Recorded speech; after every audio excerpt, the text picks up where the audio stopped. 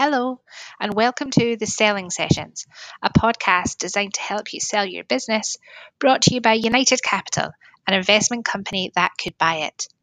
For most people, selling a business is a once in a lifetime process, and there's a lot to learn about how to get it right. From the legalities to the practicalities, each episode of the Selling Sessions brings you experts who'll share their experiences and give their no nonsense advice on how to negotiate the right deal for you and for your business. As buyers, we see a lot of common mistakes that sellers make, and we want to help you sell your business in a way that's quick, slick, and professional. Listen each week to make sure you've taken all the right steps in preparing your business for a sale.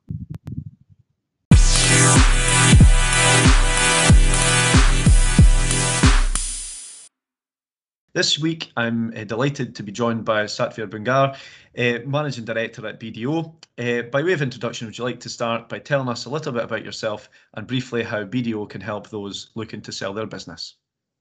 Sure, Paul, and thank you again for having me on this podcast. So, as you said, I'm a Managing Director at BDO, which is the fifth global professional services firm worldwide, and I work in the mergers and acquisitions team. I've been here probably 16 years now, focusing on businesses primarily in the facilities management sector. And briefly, my career has been originally starting in the Big Four, qualified as a chartered accountant, spent some years in corporate finance at Ernst & Young, and then was headhunted to join a FTSE 250 group to learn more about acquisition support for them as they embarked on their buy and build program. And that's how I got into the industry originally, in relation to the concept of a man in a van providing building maintenance repair services, and built up very quickly a lot of knowledge of the sector in that industry role, learning how businesses are, genuinely integrated and operationally managed. It was a great learning experience for me.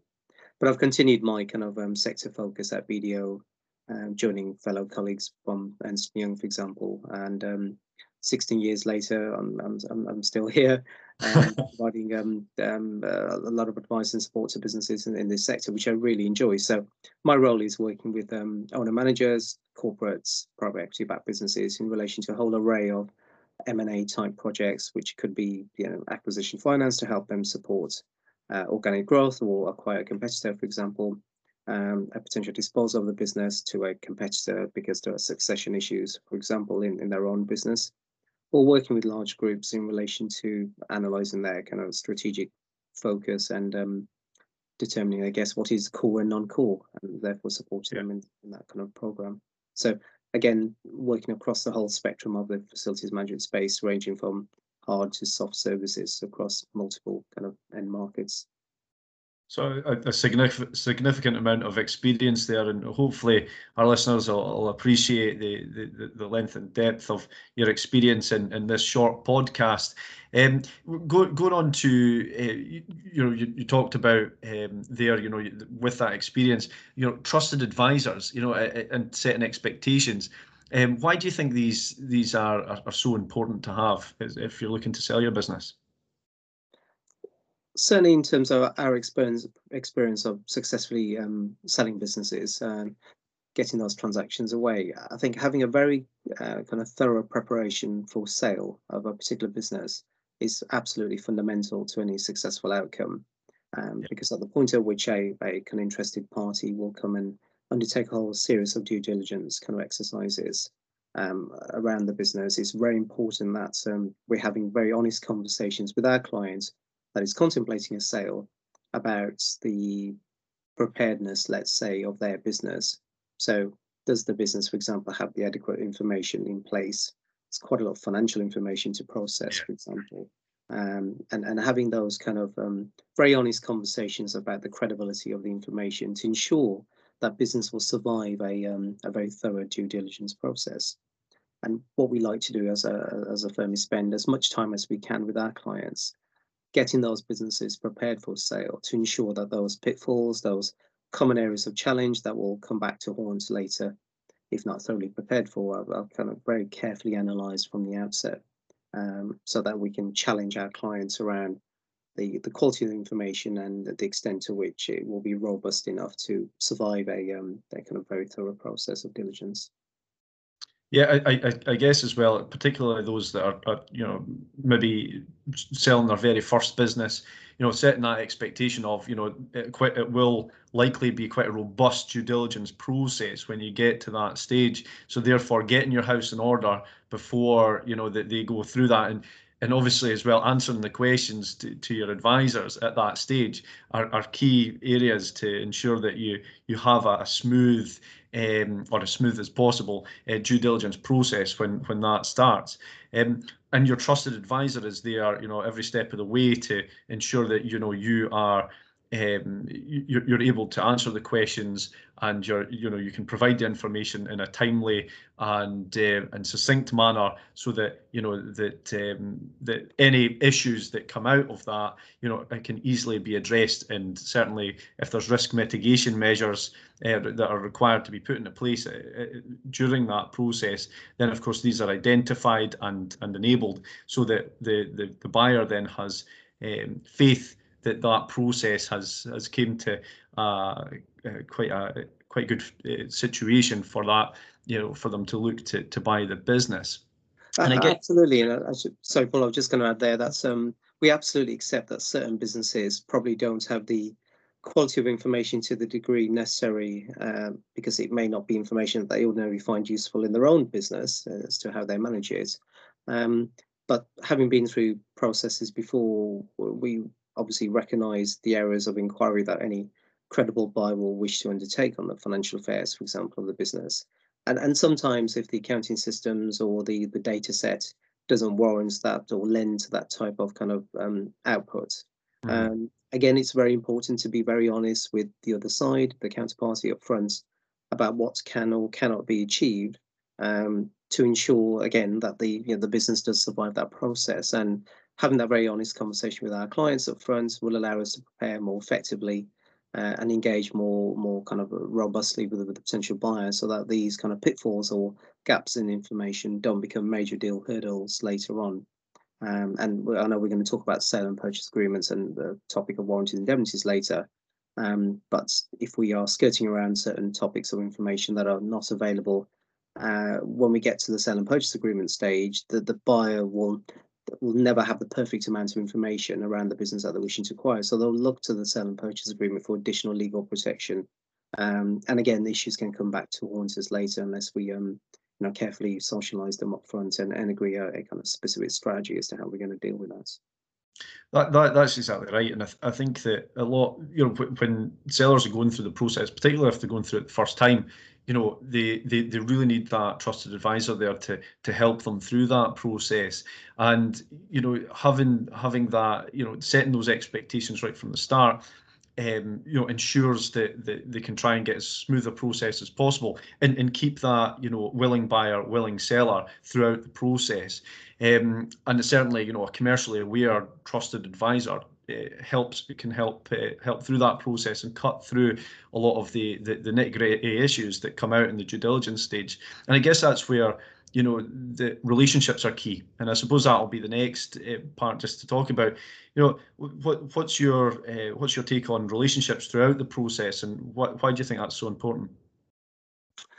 So again, the relationships are twofold. There's obviously relationships that are fundamental to the success of any transaction involving our clients and the key people involved in the business that are party to that process. And then there's also the fundamental relationships around the buyer contacts and the senior decision makers at the purchasers organization that we need to maintain as well.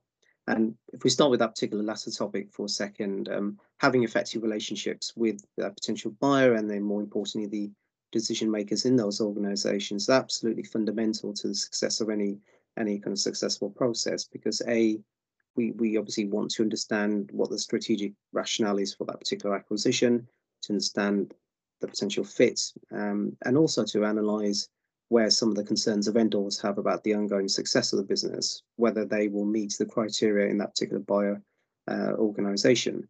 And having those senior relationships with those decision makers is equally important, because as we come across issues in the deal process, and sometimes there are always things that pop up which unexpectedly we haven't kind of elaborated on before. Yeah. And therefore having the ability to have that kind of open, frank and honest conversation with the other side as and when issues unexpectedly arise, ensures that kind of smooth kind of pattern to get through that effectively. Because if you don't have the right relationships with the right people, things can become very difficult very quickly, threatening a particular process. So there was one particular transaction I was involved with where there was a very innocent, kind of unexpected kind of issue that arose in a process which happened during the due diligence stage, and it could have been catastrophic for the transaction. But by having those kind of honest, trusted relationships with the purchasers, it does allow you to have a very kind of sensible discussion about the issue and find solutions, working together to collaborate a successful outcome of that. And therefore that's fundamental. Now, relationships with the client's organization is equally important, because it's quite a significant process to go through in connection with selling a business. So you'll be spending broadly 6 to 9 months, sometimes less, but around that kind of time frame, to get a business adequately prepared for sale and to go through the whole diligence process.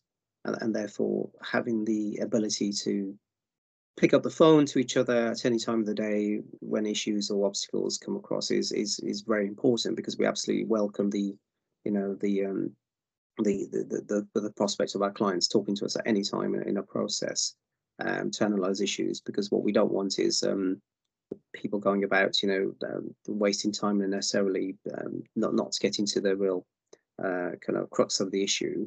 We want to be there to support management teams, and there's an awful lot of paperwork, awful lot of information that is processed, and therefore having a good kind of informal relationship again with client contacts is key to getting through this. Because when you're on the phone several hours during the day talking about issues, getting the business prepared, it's important to have the ability to have a laugh and a joke as well with your client contacts. And as you said earlier, most of our clients are going through this process for the very first time. It'll probably be the only kind of life-changing transaction that they'll probably be embarking on, and therefore it's important that we absolutely get on with our client contacts and be there as a real support for them. Yeah, absolutely. I mean, from the buy-in side, certainly when we're going through due diligence with the seller, and if you've got commercially aware advisors on both sides, our expectation is, we get around the table and we thrash it out if there's any issues that have came up unexpectedly. And where I think that the commercially aware advisors are worth their weight in gold is there solutions to some of the issues. You can lawyers are good at bringing out problems, but once you've got the problem, is there a solution to it, and looking at the mechanisms in which that you can deal with the solution and mitigate the risk on either side is certainly, as I say, where these commercially aware advisors are certainly worth their weight in gold. And of course, relationships on all sides are absolutely critical in maintaining willing buyer, willing seller throughout the process. So it's absolutely spot on what you've said.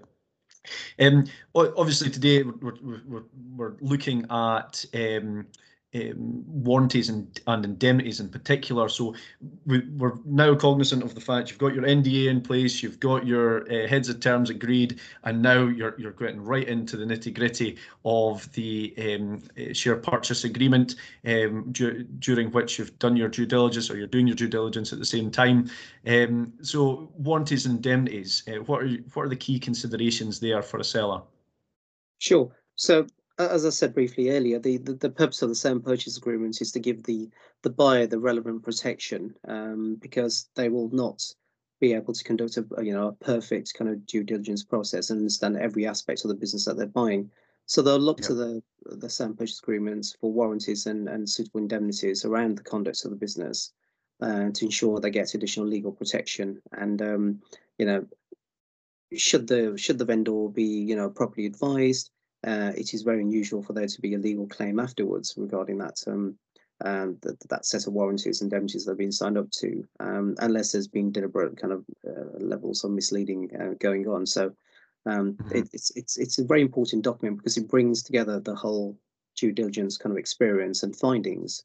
And I'll give you an example. So if, for example, the vendor has limited financial information around the past affairs of the business, the buyer could look to the sale and purchase agreement for appropriate warranties around the financial affairs of the business historically. And unless we've been very open and honest with the buyer about what is available and what is not available, for example, it may become very difficult for the vendor to accept that particular warranty, and therefore that could be problematic for the buyer not to therefore seek the level of assurance that they felt was obtainable in the sale and purchase agreement. So, as I said earlier, the whole preparation piece around getting the business ready for sale, not just around the financials, but the commercial aspects of the business, the operational aspects of the business involving health and safety records, employee records, past tax affairs, and having all the paperwork around that kind of accessible.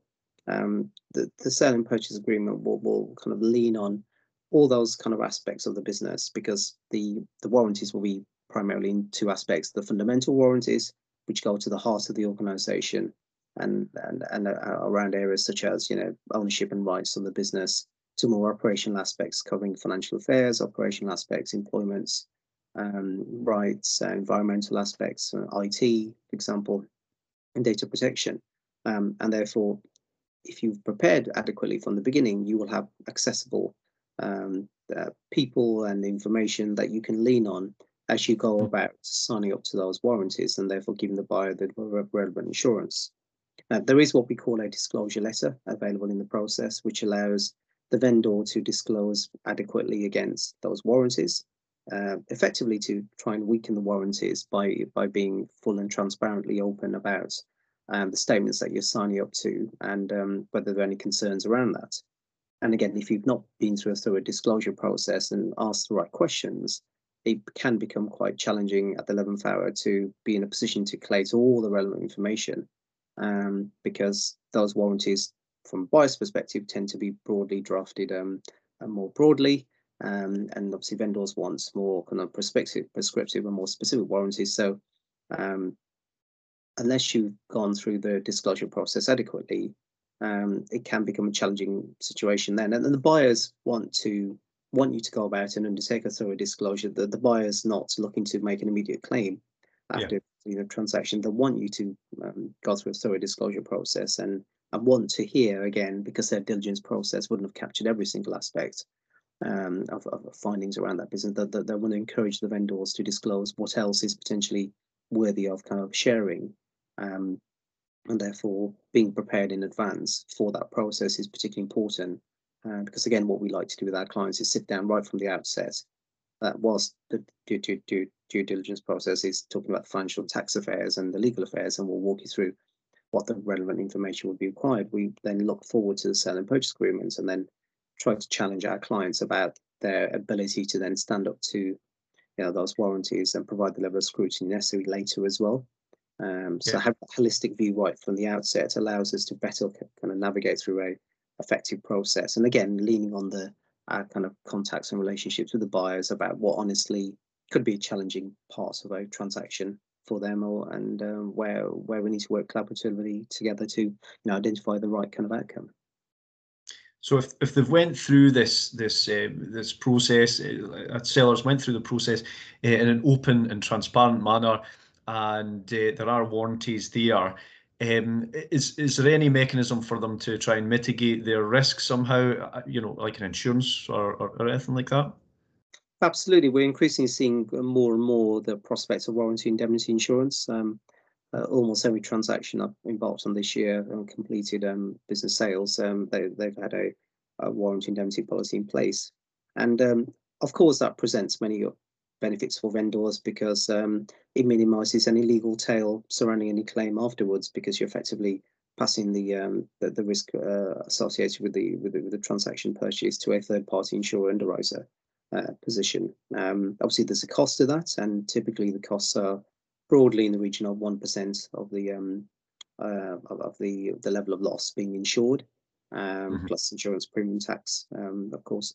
But generally, it's a very useful tool for vendors to consider using in the process, because it allows then the buyers to seek the level of assurances that they want, the level of warranty cover, and associated caps that they want to justify the purchase price being paid, recognizing those a credible kind of underwriter standing alongside them to lean on should there be any problems. Now, goes without saying, the warranty indemnity insurance process still requires a thorough disclosure process to be conducted between buyers and sellers, and a sale and purchase agreement to be negotiated on an arm's length basis, as they would have done. But increasingly, warranty indemnity insurance is then used as an option by purchasers to minimise any legal tail from the vendor perspective, and be in a position to lean on a third party should there be the need for a claim in the future. And then clearly gives the vendor the freedom to walk away from the transaction afterwards. Yeah, I think that, when people are looking at, when sellers are looking at selling their business, and there's an array of warranties or indemnities that are in there, mitigating that risk somewhat with an insurance policy like that, or or some other risk mitigation measures, i.e., being completely open and transparent. I think that these things, add real weight to the sincerity of the deal as well. That they're quite happy to put these things in place, because it safeguards them, and it helps to safeguard the buyer as well, and that they've been fully open and transparent during the process. And you've got an insurance policy that's going to back up any warranty claim if and when if it's ever required. And of course, I think that having your trusted advisor, commercially aware trusted advisor taking you through that process is certainly, again, it's a key area to pick up on. I guess that we'll kind of go back a step as well, but valuations is something that seems to be popping up just in the podcast in general. What's your view on valuations? What we've experienced is that they'll maybe get an unrealistic valuation from perhaps a broker who gives them X amount of multiple, and then when it actually goes to either market or comes to ourselves or what have you, then we give a fair price for what we'll value the business at with information provided, which then is perhaps maybe lower than what their expectations were. And conversely as well, you might have a seller who's maybe not looked to sell their business before, thinking that their business is worth a lot less than what perhaps we'd be willing to pay for it. So how do you help manage the expectations when it comes to valuations, and how do you you've got unrealistic on one end, and then a shortfall on the too less on the other? How do you help them get them expectations correct? Sure. So again, from our many years of experience selling businesses across the FM sector, generally speaking, using profit multiples, EBITDA multiples as a measure, for example, a valuation, attaching a multiple to that is a well-known kind of parameter to follow amongst buyers in the industry. And therefore, there are two aspects to that kind of crucial question around valuation or fair valuation. It's the multiple, which again is going to be bespoke to that particular buyer, and obviously the profits that are subject to the calculation. And again, when we meet many potential vendors looking to sell their business, we regularly get challenged on valuation because they've heard of a particular competitor or a business in their space that has kind of fetched a particular headline value, and therefore they feel their business is worth more than that. What commonly is a real challenge is that the profitability isn't just about accessing the company's accounts and looking at what the last recorded filed accounts delivered for that business in terms of profitability. Buyers are buying the business for the current financial position, based around the current financial position of it. The current run rate of profitability, for example, is a useful guide to value, and that data set wouldn't be available to a third party unless they were involved in the process. So when we go about marketing businesses for sale, of course, we're looking at the history as a guide for valuation, but more importantly, that business may have experienced rapid growth this year. We've sold many businesses this year, for example, that have won contracts last year and have grown very, very quickly, and it forms a kind of key facet of valuation for them. But the 19 accounts, for example, wouldn't have recognised that level of growth, and the 20 accounts haven't been filed yet. So we are basically selling the business on a current profit run rate perspective to justify the price being paid, and that will equally influence the multiple if there's fast growth and there's a particular technology proposition to that contract delivery, for example. And that data set wouldn't be available in the open marketplace unless you was involved in that process. So we try and spend a lot of time with our clients going through the data sets of transactions that we've been involved with. We work with transactions both on the sell side and the buy side. And given the organization size we are, we commonly hear about other transactions that we're not directly involved with, and try and get to understand very quickly, again, leaning on our relationships with those potential buyers, about typically what they are paying for businesses in that particular part of the industry.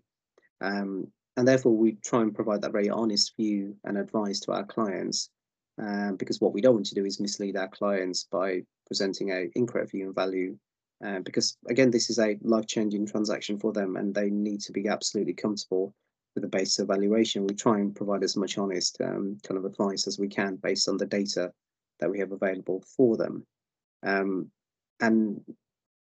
in terms of valuation of the business, it is primarily driven around the profits, but there is also what we call the completion mechanism. And the completion mechanism is about ensuring that the business delivers enough working capital to the buyer at completion, and that then determines whether there's any surplus cash left in the business to be added to the purchase price. And again, all of these facets form part of the headline price that could, for example, get published elsewhere around that particular sale value. So what you've got to try and do is kind of break down the headline price into the various constituent components, and then try and explain how those all interplay together, and they all have different dynamics to them.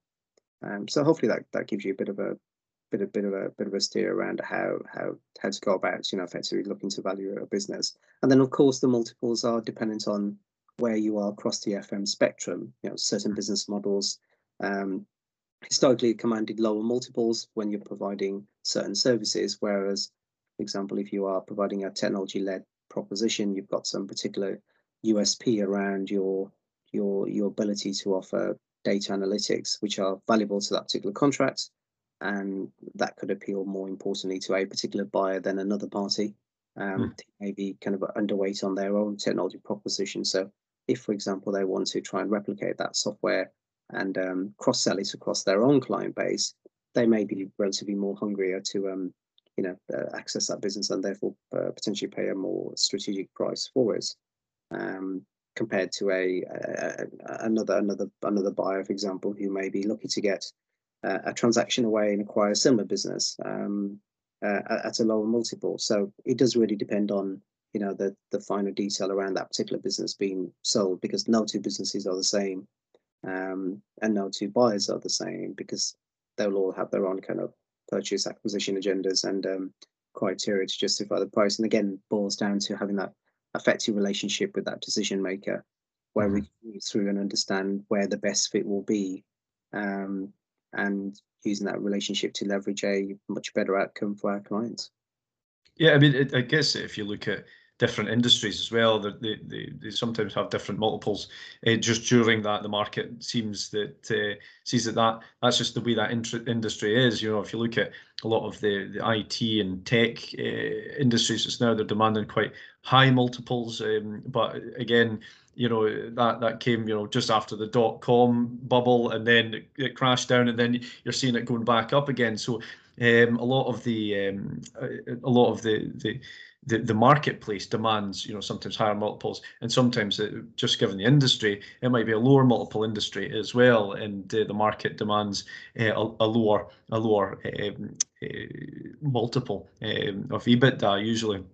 But yeah, looking while I've got you on here with the mountain of experience as well, is there any learning lessons or any sort of studies that you've done whereby you've went through a process and things maybe have came out, blindsided you, or anything like that that's happened over the years that you'd like to give our sellers a bit of insight into?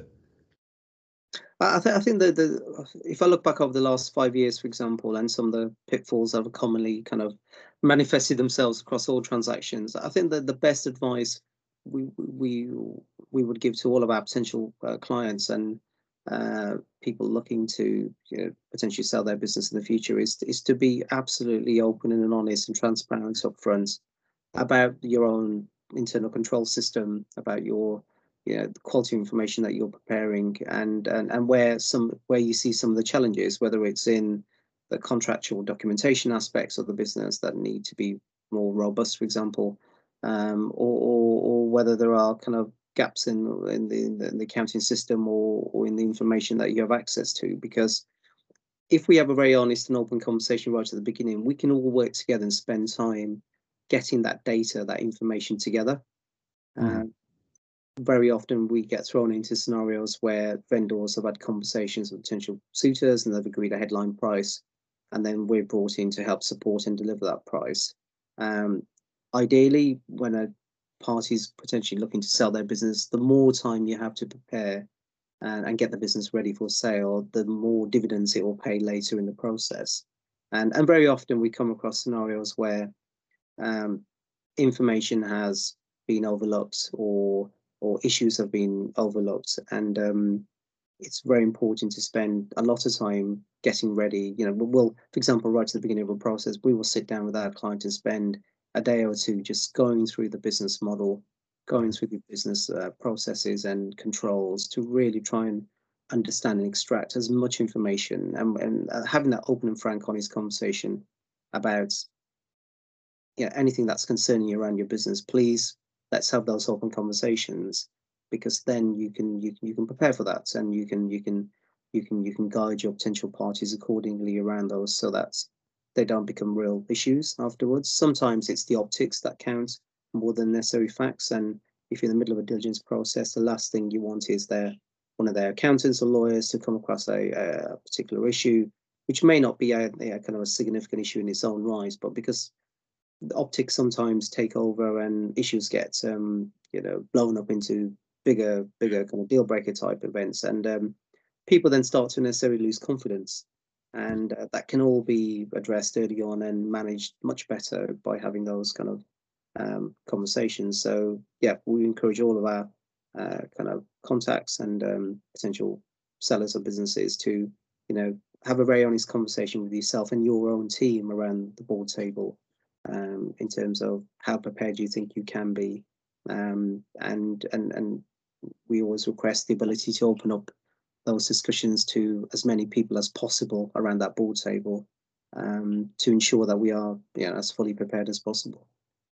Yeah, I guess I've got to echo your sentiments as well. As a buyer, we're looking for that open and open, transparent nature when it comes to dialogue over, and the submissions as well over the purchase of a business. So if a seller goes in with that expectations, that openness and transparency, it certainly it aids the willing buyer, willing seller process throughout. And so I absolutely echo those sentiments as well. Just in final closing, Satvir, if any sellers looking to sell their business, needing a bit of advice, how do they contact you? Just through the website, or? Sure. So if you Google my name and look at the BDO website, www.bdo.co.uk, you'll find my contact details on there. But my email address, just quickly, is satvir.bungar@bdo.co.uk. By all means, reach out to me either through there or through LinkedIn. More than happy to have an open and honest conversation, obviously on a confidential basis, with anybody thinking about a particular kind of process to follow. And more than happy to share our insights and do what we can to help them. That's perfect. Thanks very much, Satvir. Really appreciate your time and insights today. It's very much appreciated. Thank you. Oh, thank you, Paul, for having me again. Thank you.